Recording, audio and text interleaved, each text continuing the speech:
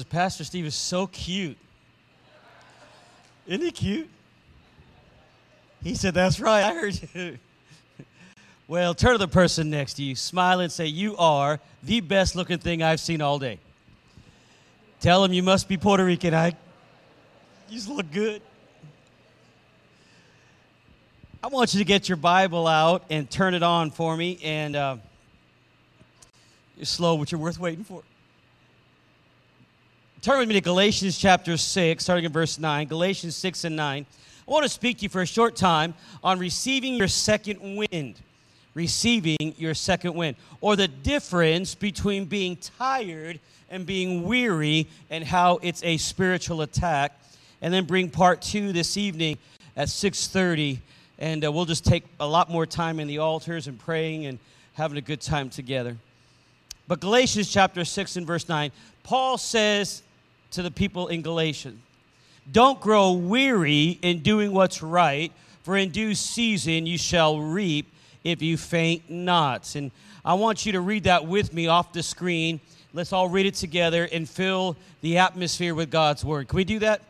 Ready? Read. Let's read together. Read. Don't grow in doing what's right. Now let's look at Isaiah, the 40th chapter and the 31st verse. Reading from the King James Version, Isaiah chapter 40 and 31. This has been an anchor verse for my ministry. Now we've been in ministry 29 years, and this has been one of those anchor verses. Let's read it together. Ready? Read. But they that wait upon the Lord shall renew their strength. They shall mount with wings as eagles. They shall run and not be. They shall walk and not faint. I told the other services that we all grow tired sometimes, don't we? It's the end of the year 2017, the beginning of a new year. Tired of trying to make our businesses grow. Or tired of looking for that elusive job that always seems to be just outside of our grasp. Tired of dealing with a sickness. Tired of dealing with a rebellious child or a difficult child, strong-willed child. If you're single, maybe you're tired of waiting for Mr. Right or waiting for Mrs. Right. Just tired. I heard you, sis. I married Mrs. Right 28 years ago. I did. My Mrs. Right. Problem was, I didn't know that her last name was Always. Just a joke. But Carlene and I have been married 28 years. And I can only imagine what it is. I heard somebody out there say, I'm tired, waiting for that one that God's promised. On the other side of things, we could even be doing what we love, whether it's living in the house of our dreams, or maybe we have the dream job, or we're raising wonderful kids. But if we're not careful, we can lose our passion and allow weariness to set in. Notice I said we allow weariness to set in, and that'll take on tremendous significance in just a moment. I was watching a documentary at the Vietnam War. It was actually War Stories, hosted by Lieutenant Colonel Oliver North, and I told the other services that Ollie North is kind of a hero for me. I had an opportunity to meet him once years ago, and I just respect him. So I was watching this thing called War Stories, and it's a documentary about the Vietnam War. They went on to tell us, in 1961, President Kennedy sent 100 Special Forces troops to South Vietnam. And he told the American people that we'd only be there 2 to 3 years as advisors. However, in 1963, President Kennedy increased U.S. military personnel to 21,000. And at the height of the Vietnam War, 2.5 million soldiers were fighting in South Vietnam. 2.5 American soldiers. Listen, that's roughly the size of the state of Rhode Island. 2.5 million. What's amazing is by 1970, the United States had been fighting overseas in South Vietnam for 9 long years. Four-star General Westmoreland was brought back to Congress to testify before Congress. And during his testimony, a congressman asked him about the state of our troops. He said, "How are they doing?" And General Westmoreland, he said this. It was documented by Newsweek magazine. He said, "Our troops are weary. We never expected the war to go this long. Now they are dealing with fatigue. Our soldiers are physically tired, mentally tired, and emotionally they are spent." That's General Westmoreland. And yet, it wasn't until 1974 that the last United States personnel were evacuated from South Vietnam. 13 years total. 13 years.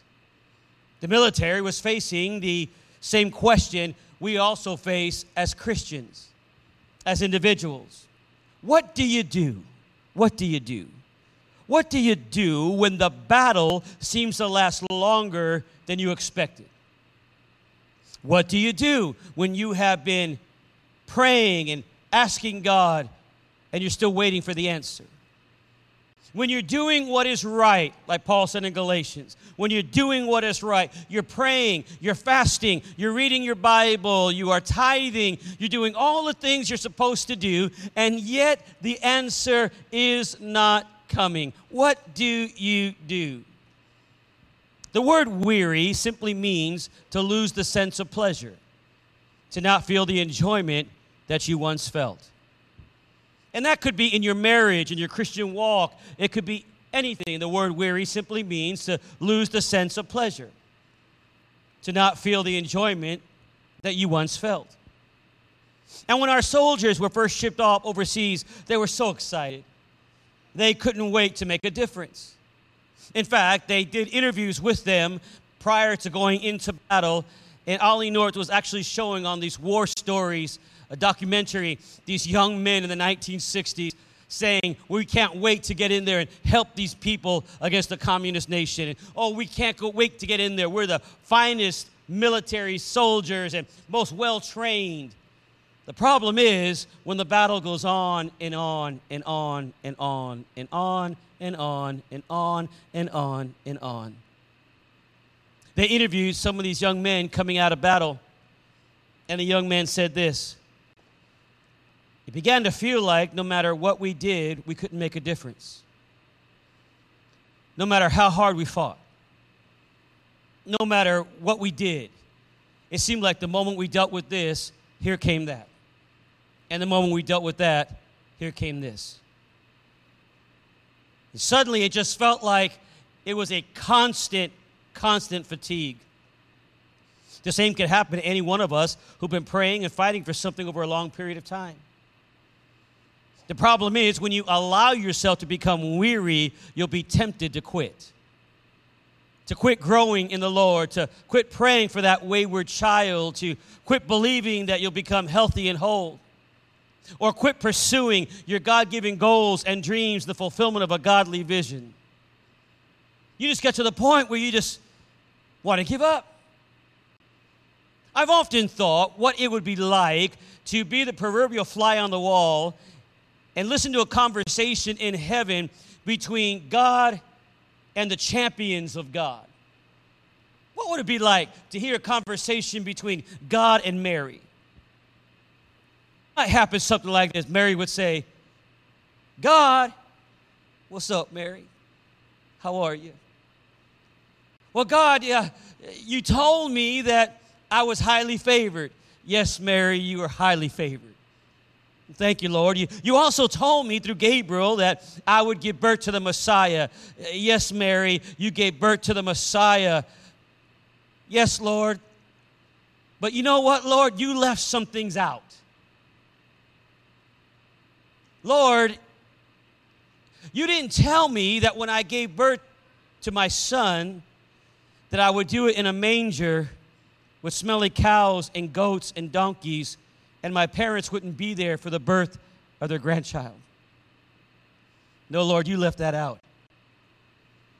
And Lord, you didn't tell me that we would be on the run for 2 to 2.5 years in Egypt.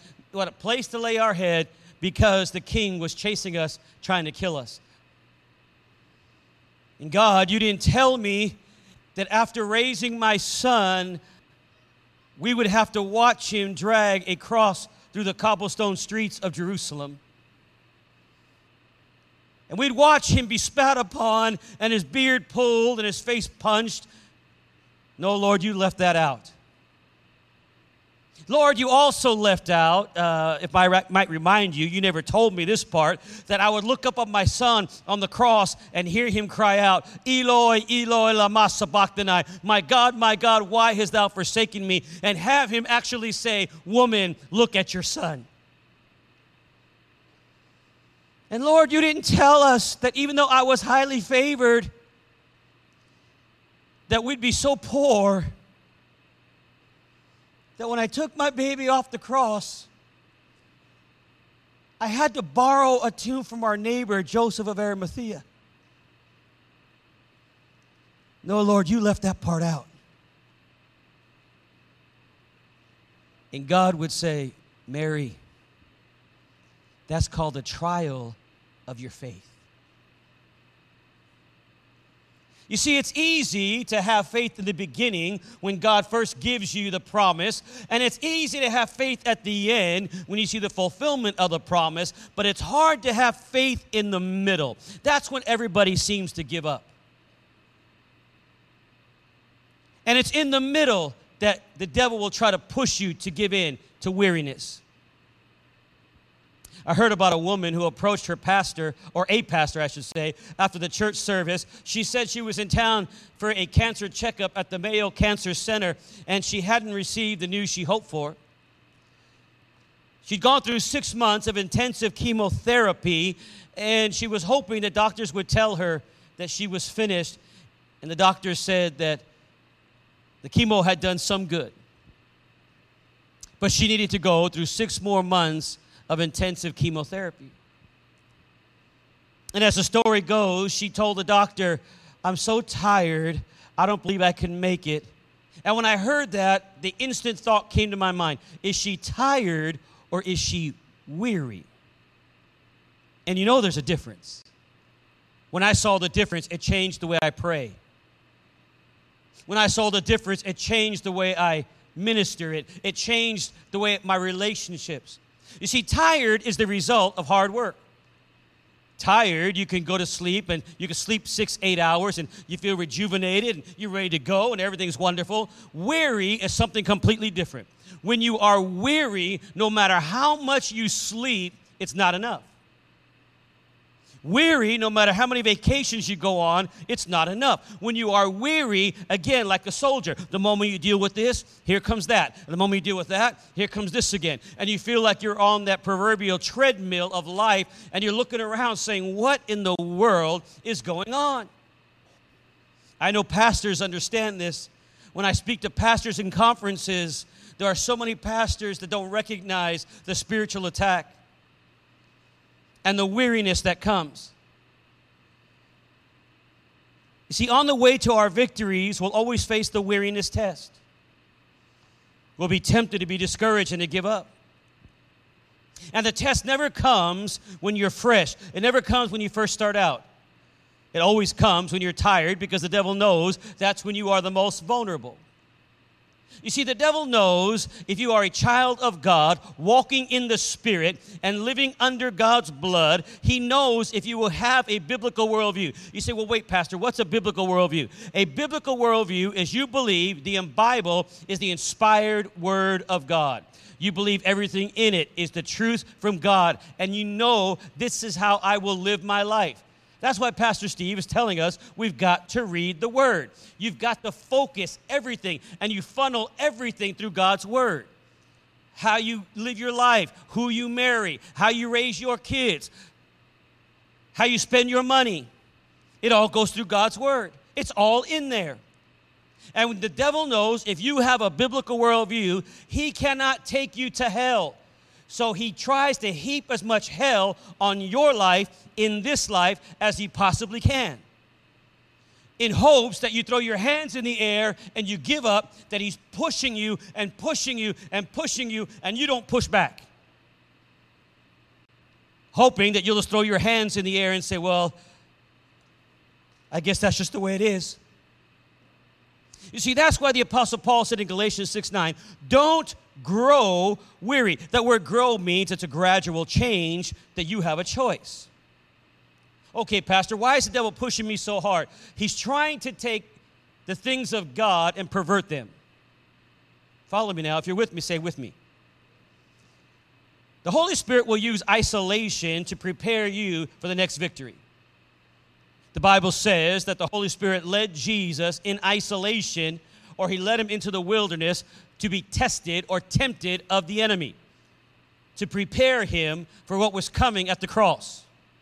The greatest battle of his human life. Remember, he's all man, yet he's all God. That's what makes him so loving. That's what makes him so tender. He understands our weaknesses. He understands who we are. And while Jesus was there in the wilderness being tempted or tested of the devil, he always answered the devil with, "It is written. It is written." There was a fresh word. There was a fresh flow. There was something there, that fresh manna from heaven, always flowing. So listen to me. If you feel isolated at the end of 2017 and now the beginning of 2018, and yet there's a fresh anointing, there's a fresh touch of God, you know that you're answering the devil with a fresh biblical word. That's how you know God's preparing you for greater victories down the road. You're about to burst something new. You're about to come into your own. A farmer told me, or actually it was a cattleman told me, that when he pulls out into the field and he sees his cows, if they're all around the water, that's wonderful. I thought that was interesting because water represents the Holy Spirit from Genesis to Revelation. As long as you're around the Holy Spirit, you're going to make it. But he said, if I look out in the distance and I see a cow by himself, they're out there for one of two reasons, either to give birth or to die. And the devil tries to do the same thing. And if you're right now being isolated, but yet there's a fresh hope, there's a fresh joy, you're quoting scripture, you're moving with God, you're still having your prayer time, you're reading, everything's going, then you know God's preparing you to give birth to a fresh anointing. How many say amen to that? However, if you're in that isolation and you're feeling, we're not going to make it. My marriage isn't going to work. I'll never get healing. I'll never get that job. We'll never pay our bills. We'll never advance. And all these things are becoming so negative in your life. That is a clear sign that the devil is trying to take you out. He tries to take you out. And he creates a train of thought that so fits your way of thinking that you suppose it comes to your own line of reasoning. And you allow weariness in the moment that you bite on the negativity from hell and you allow your mind to dwell on those things, you now open the door for the devil to come in and begin to steal the joy of the Lord and the peace of the Lord. And that's exactly how weariness begins. It's a spiritual attack. In other words, when you begin to say, I'm not going to allow myself to be pushed in that area. Two words that are key to this whole passage, faint not. Faint not. Everyone say, faint not. In other words, if you don't give up, if you shake off the weariness, if you put on a new attitude knowing that God is in control.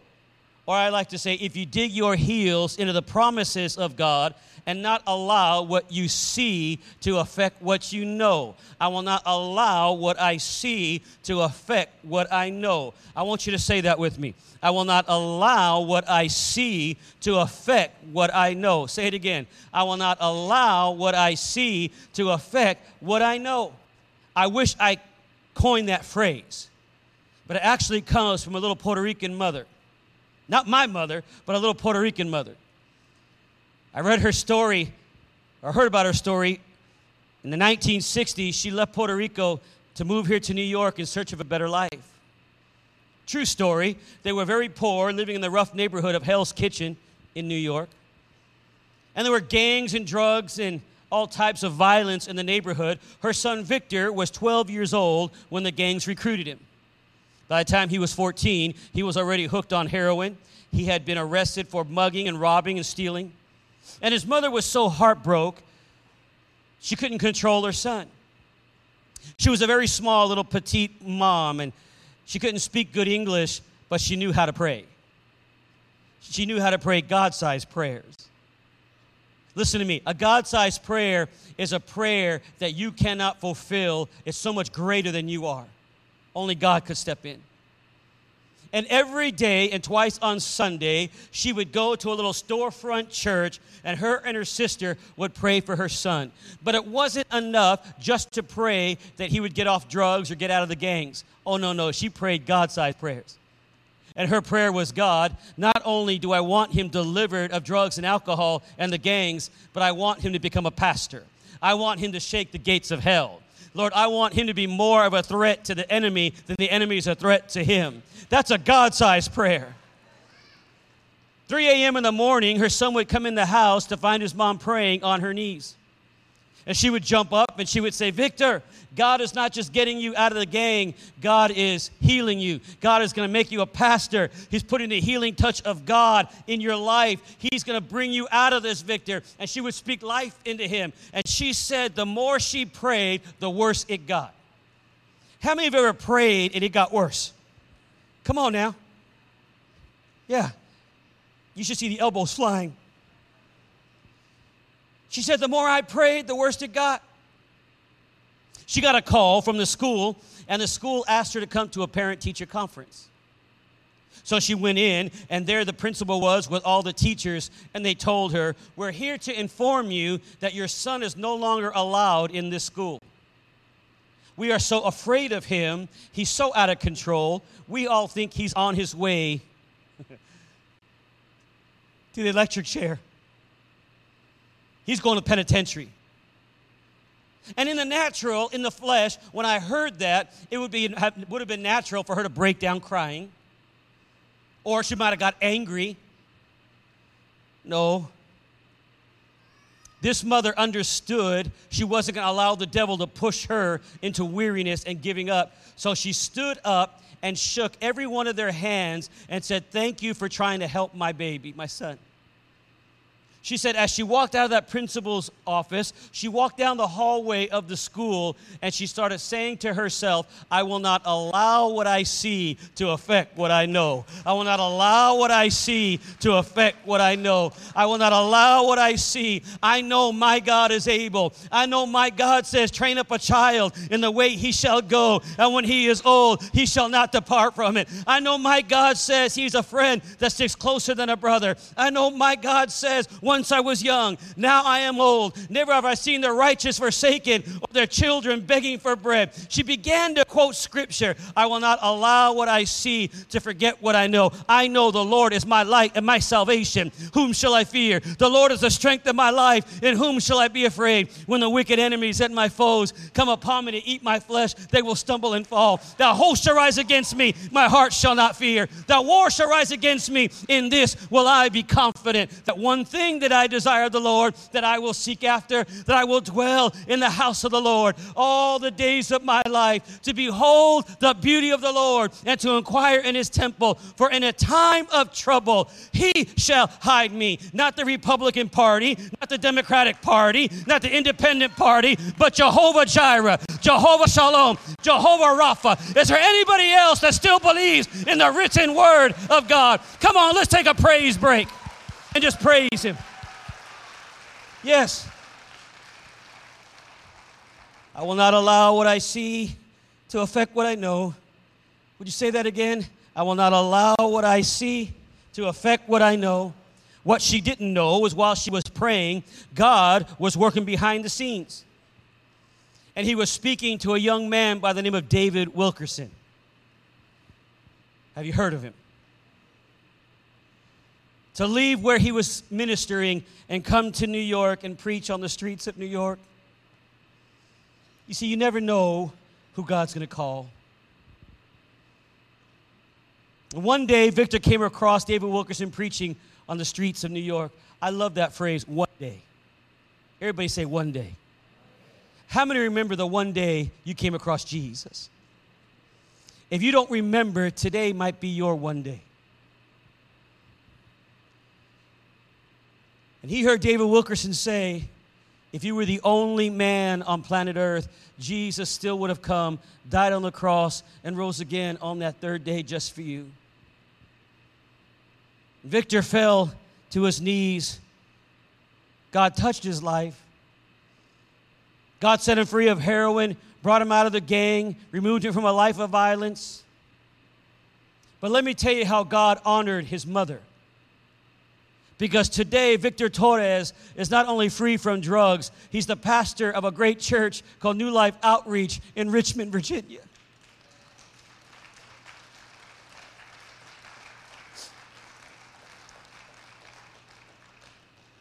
I often wonder when I tell that story where Victor Torres would have been if his mother had given in and given up and allowed the devil to push her to weariness, to isolation. I had a lady stop me in the lobby. I was greeting people at the door as they left just last service, and she looked at me with tears in her eyes. She said, "Pastor, all my friends told me to kick my son out of my house." She said, "They all told me to just kick him out. He's doing, just kick him out, just kick him out." She said, "I heard that message this morning, and the Holy Spirit whispered in my ear, don't let the devil push you. Stand on the promises of God." What if Victor Torres' mother would have given in? But she said when it looked impossible, when all the odds were against her, and everyone told her, "You're wasting your time. Your son is too far gone. He'll never amount to anything." She dug her heels into the promises of God. In the midst of the storm, she grabbed a hold of the anchor of God's eternal word. She began to agree with God's word. She began to believe God's word. She began to confess God's word. See, that's the ABCs of faith. That's why Pastor Steve is saying, are you reading the word? When Jesus was in the wilderness, he didn't say, "Satan, I bind you." I find that very interesting. When the devil came to tempt the Lord, he didn't say, "Satan, I bind you." He said, "It is written. It is written. It is written. It is written." You've got to fight the devil with the word. If you don't have the word in your heart, when you walk on that job, sir, and that young lady comes to approach you with that tight sweater on, and that's what she's going to say.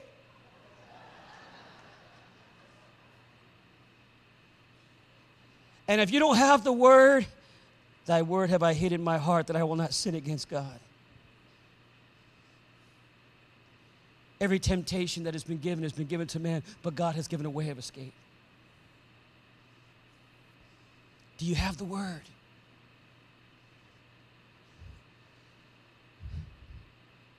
Listen, instead of complaining about how long the battle is taking, we should say instead, "I know this too shall pass. I know this situation is not permanent.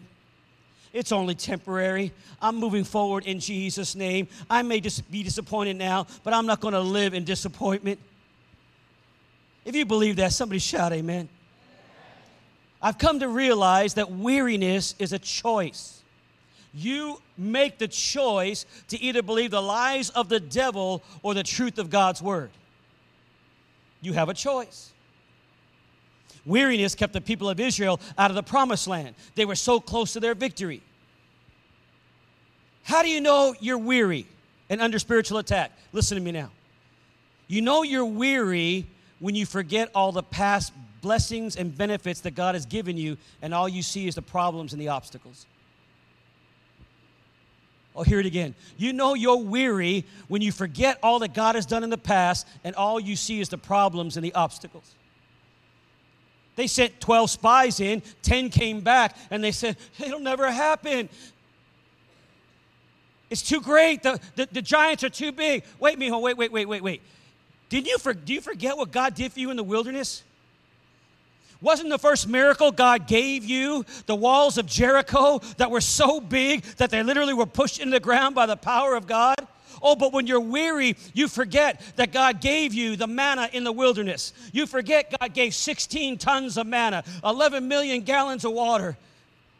That God didn't do it for one day, mijo. God did it for 14,600 days. That's how long 40 years turns out to be. And you come in with a thimble full of faith asking God, "Can you do anything, Lord? The obstacles are great." Mijo, have you forgot all the miracles God did in the past? Yes, I did, Pastor. You're weary. You're weary. There's a spiritual attack that's got you forgetting who God is. Listen, it's not the size of the problem in our life that's important. Rather, it's our perception of those problems. It's how big or small you make them in your mind. And it's a well-known fact that what you focus on, you will magnify. And in 2018, you hear me, in this year, if you focus on your problems or what you don't have and how it'll never work out, and all you're doing is making them bigger than they really are, you're elevating the enemy in your life. That's why King David said, "Oh, magnify the Lord with me." David understood, if you want to make something bigger, you're talking about the giant slayer. He knows what it is to go up against a giant. He knows. He looked at Goliath and he began to thank God in advance. Did you know that? One of the most powerful things I've learned in ministry is to thank God in advance. To thank him before the miracle. To thank him before the healing. To thank him. David ran to the battle line and he told Goliath what was about to happen. When's the last time you thanked God for your healing? But I don't feel healed. When's the last time you thanked him for the answer? Why, Pastor? Because God wants to know, is there anyone in Bethlehem that can thank me before the miracle? My Lord. David said, "Oh, magnify the Lord with me." Instead of making your problems bigger, why don't you magnify your all-powerful, omnipotent God, your omniscient God, your omnipresent God? Because Revelation 12 says the devil is the accuser of the brethren. He accuses you day and night. And I'm here to tell you, friend, if you don't learn how to magnify God right now, the devil's going to eat you for lunch. And here's what happens in the progression. Well, see, third service, I could take a little more time and teach. Here's what happens in the progression. Weariness leads to discouragement. Say that with me. Weariness leads to discouragement. Say it again. Weariness leads to discouragement. Here's what happens. When you are discouraged, you see the problem instead of the possibility. Discouragement and the devil, remember, it's do not grow, do not let him push you. So discouragement can lead to disillusion. Disillusion simply means, well, it's not going to work out the way God promised. I thought he was Mr. Right, but now he's not even right at all. It's just, I thought it was a blessed marriage, but I want to tell him there's a line at the door where you walked in.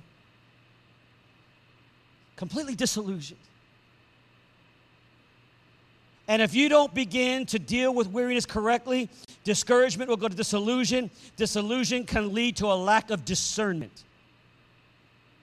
Discernment where it means you can't see clearly, you can't make clear choices. If you were to come to me and say, "Pastor, would you please pray for my husband or my wife? Would you please pray because it seems like they're not making good choices?" I would say, so what you're saying is they don't have good judgment. And the Bible says, Miha, that judgment begins where? In the house of the Lord. And we take that and think, well, that means God's going to judge us. Yes, that's one part of it. But it also means sound thinking or good choices because you're operating under the anointing of God. You're running it through a biblical worldview. You're reading God's word. You're being counseled by the Holy Spirit in the altars of grace. So now you've got good judgment. But disillusion can lead to a lack of discernment or a lack of judgment. And we all know what it is to make stupid choices. Think about those days you're out there in the club. You just getting it on, you know. You just, yeah, babe. Whoa, it's 2 o'clock in the morning. They say last call, and you think you've been dancing with a dime. Right? And you're looking for that, oh, boy, she's hot. Oh, he's so hot. You think it's Halle Berry. Oh, Lord Jesus, you brought me Halle. And you make a stupid choice and go home with somebody and wake up not with Halle Berry. They look like Fidel Castro.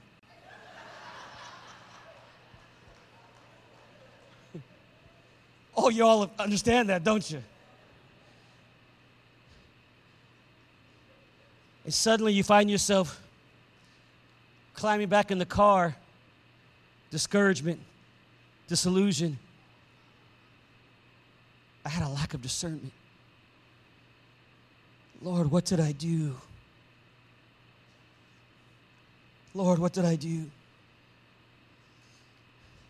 And that lack of discernment ultimately leads to depression, loss of hope, Devil's trying to take you out. Do you know that the Bible never talks about depression? The word is never used, but it does say, put on a garment of praise for a spirit of heaviness. That spirit. I love the story of David, because when David was a little shepherd boy, he would get the call to go sing in the king's palace. And the great king of Israel, the only time he got any solace was when a little shepherd boy came in and began to play his songs of praise. When David would get in there and just, I will bless thee, O Lord, just playing his heart. I will bless thee, O Lord, with a heart of thanksgiving. I will bless thee, O Lord. And Saul would, with my hands lifted up. You know why that took place as our musicians are coming quickly? The Bible says that God inhabits the praises of his people. The Greek word for praise means sits down upon. To the very moment you begin to praise him, the very same power that invaded the borrowed tomb of Joseph of Arimathea and raised to life again the 3-day dead body of the Lamb of God, that same power begins to sit down upon you. If you are saved and born again, that power comes from within you, up, on. We're going to talk about that tonight. Up, on. Oh, and Saul, the presence of God would come upon him, and we read that demons fled from Saul. And in our Western mentality, we think, oh man, that's the guy's problem. He was demon-possessed. No. The actual reading of it in the original text is the cares of life. Doesn't that kind of change everything? The cares of life, when David would praise the Lord, would lift up a Saul. Remember, he's a king. He's got to run a military. He's got to feed people. He's got to run the marketplace, commerce. Any business folks here? Got to get up in the morning tomorrow and go to work, and the cares of life as you're getting on that freeway. When I'm facing weariness, mijo, it's usually when I'm in purgatory. And now you're staring at me saying, uh-oh, he just went off. No. Purgatory is a real place. It's called the JFK Airport. Or for me, Hartsfield International in Atlanta, Georgia. Or Dallas-Fort Worth. And usually, when that weariness attack comes, I need a refreshing and a restoration. I told the other services, if I had $1 for every time I needed a refreshing and a restoration, I'd be a multimillionaire. And when I learned the difference that weariness is a spiritual attack, tired is just natural. But weariness, the devil's trying to take me out. It's usually when I'm in the middle of a conference or coming home from a conference or like this preaching all day. Yesterday it hit me in Charlotte. I was trying to get here. They canceled the flight into JFK. It was a delay. They were telling me there's no possible way you're getting in. And the devil starts. Remember, I said he can create a train of thought. The devil started. You might as well call Pastor Steve. You're not going to make it. They're not going to get you on a plane. It's all over. Listen, I've learned in those times that most of the time when I'm dealing with weariness, I can't even pray. It's like my prayers are just hitting the ceiling. Anybody else been there? So I'll call my mom. It was so cute. First service, I keep my phone on here so I keep myself on track with time. And I looked down and my mom texted me. And all I read in the text was, Randy, I'm watching you. And she was talking about watching on the live stream, I'm watching you. And that so ministered to my heart. And last night, I was tossing and turning because I knew the spiritual warfare that would take place in this place today and tonight. And I couldn't sleep, and my dad called me at about 12 o'clock. Did you make it? Yeah, Papa, I made it. Let's pray. And I've learned when I'm dealing with weariness, usually in the airport, to walk over to the window and just lift my hands. You say, well, man, that's kind of weird to do that in the airport. To you, I say, you haven't seen the weird people in the airport. And here's what I'll usually say. Holy Spirit, I need a refreshing and a restoration. Would you pour over the balconies of heaven a refreshing where there's been dryness and barrenness, that the Holy Spirit will bring a much needed refreshing? If you're taking notes, you read about that in Joel chapter 2, verse 23 through 29. And then I'll usually say, Lord, I need a restoration where there's been loss. The Spirit of God comes in the form of rain into your life and mine, and He restores. And you read about that in Isaiah 28, 11 through 12. Listen to me, listen to me. Restoration where there's been loss. That doesn't just mean the loss of a loved one who has gone on to heaven. It means the loss of a hope, the loss of a dream. It means the loss of reviving, refreshing, and renewing. And you just lift your hands and say, Lord, I can't do it without you. And the moment you say that, because He only comes where He's invited.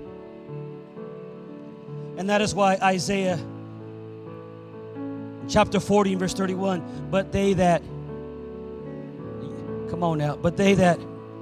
wait upon the Lord. There's a way to get your second wind. There's a way to have your strength renewed. You wait on the Lord. One translation says, hope in the Lord. That doesn't mean to sit around passive and complacent. It means to wait with an expectancy, not complaining and discouraged.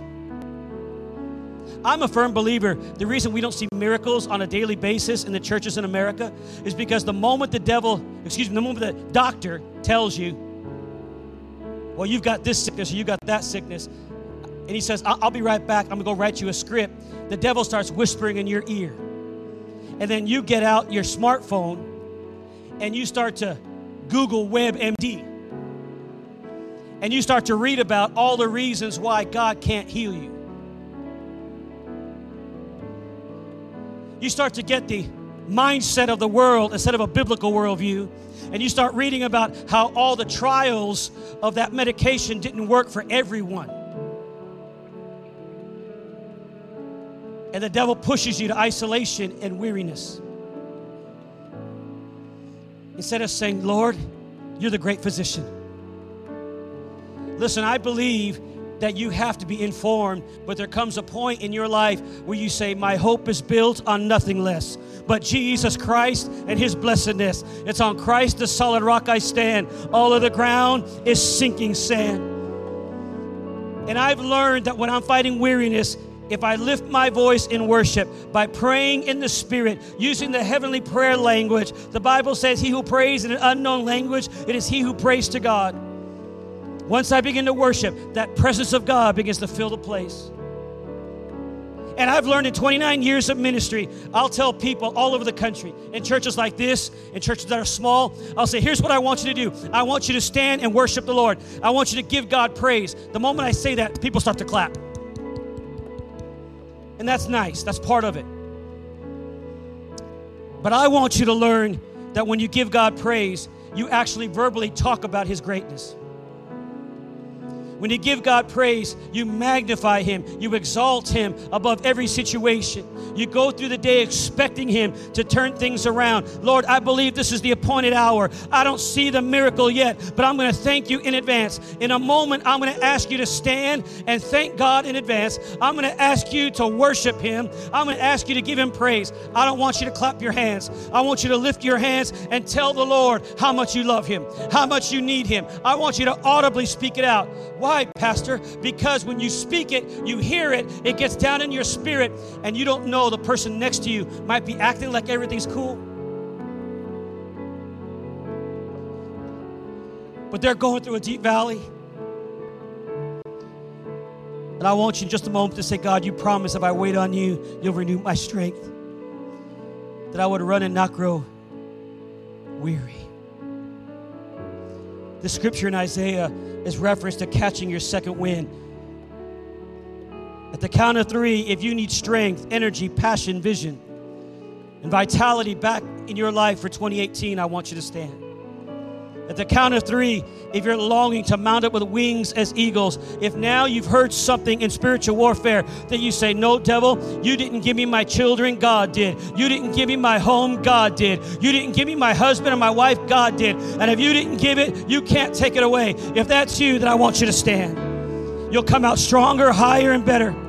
And I want you to lift your hands all over this place. And I want you to begin right now to give God praise in advance. Don't clap your hands. Just tell Him how much you love Him. Tell Him how much you need Him. Tell Him how much you're going to surrender to Him right now. Thanking God in advance. Somebody has to draw a line in Bethlehem, Valley Stream, New York, and say, devil, we're not going to let you push us around anymore. In the name of Jesus of Nazareth.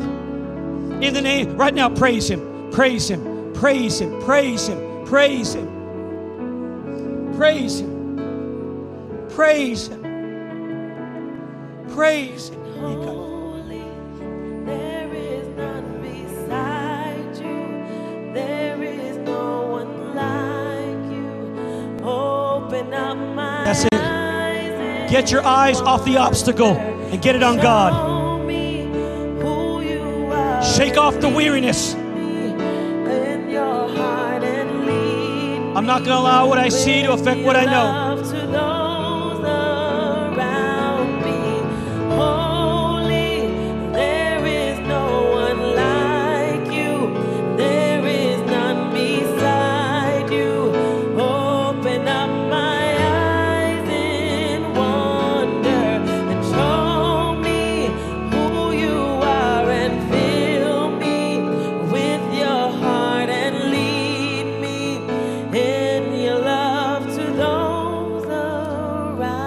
Father, we're not looking at the impossibilities of 2018, but the possibility of our great God. I believe, Lord, you're still the healing master physician.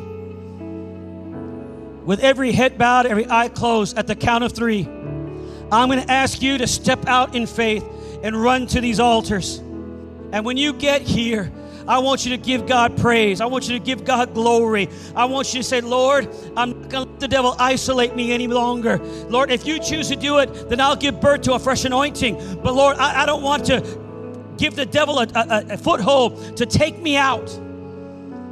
There's fresh hope today. Renew us, Lord. Revive us, Lord. Refresh us, Lord. Send the wind of your spirit. If you have a prayer language, it's perfectly appropriate to use it right now. All over the room. Maybe you're here and at the beginning of a new year, you need to give your life to Jesus Christ. The Bible said if you believe in your heart that Jesus died on the cross and rose again on the third day, you shall be saved. It's by faith believing. And if that's you and you want to give your life to Christ, then when I count to 3, you step out. In fact, when I count to 3, I want you to turn to the person next to you and say, if you want to go forward, I'll go with you. You don't have to go alone. I'll go with you, bro. Maybe you're saved, but you need a refreshing. Maybe you now realize the weariness. It's a spiritual attack. At the count of 3, turn to that person next to you and say, if you want to go forward, I'll go agree with you. I'll believe with you. At Bethlehem, we believe in the power of God. At the count of 3, turn to him and say, I'll go with you. 1, don't miss it. 2, 3, right now, just turn to him. In the balcony, we'll wait on you to come down. I'll go with you. And as she begins to sing, you start to come. Sing it again, sis. Just sing it.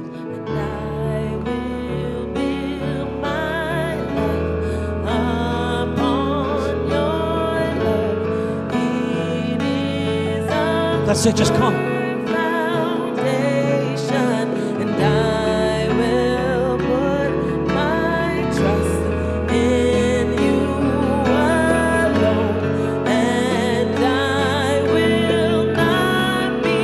That's it, keep coming.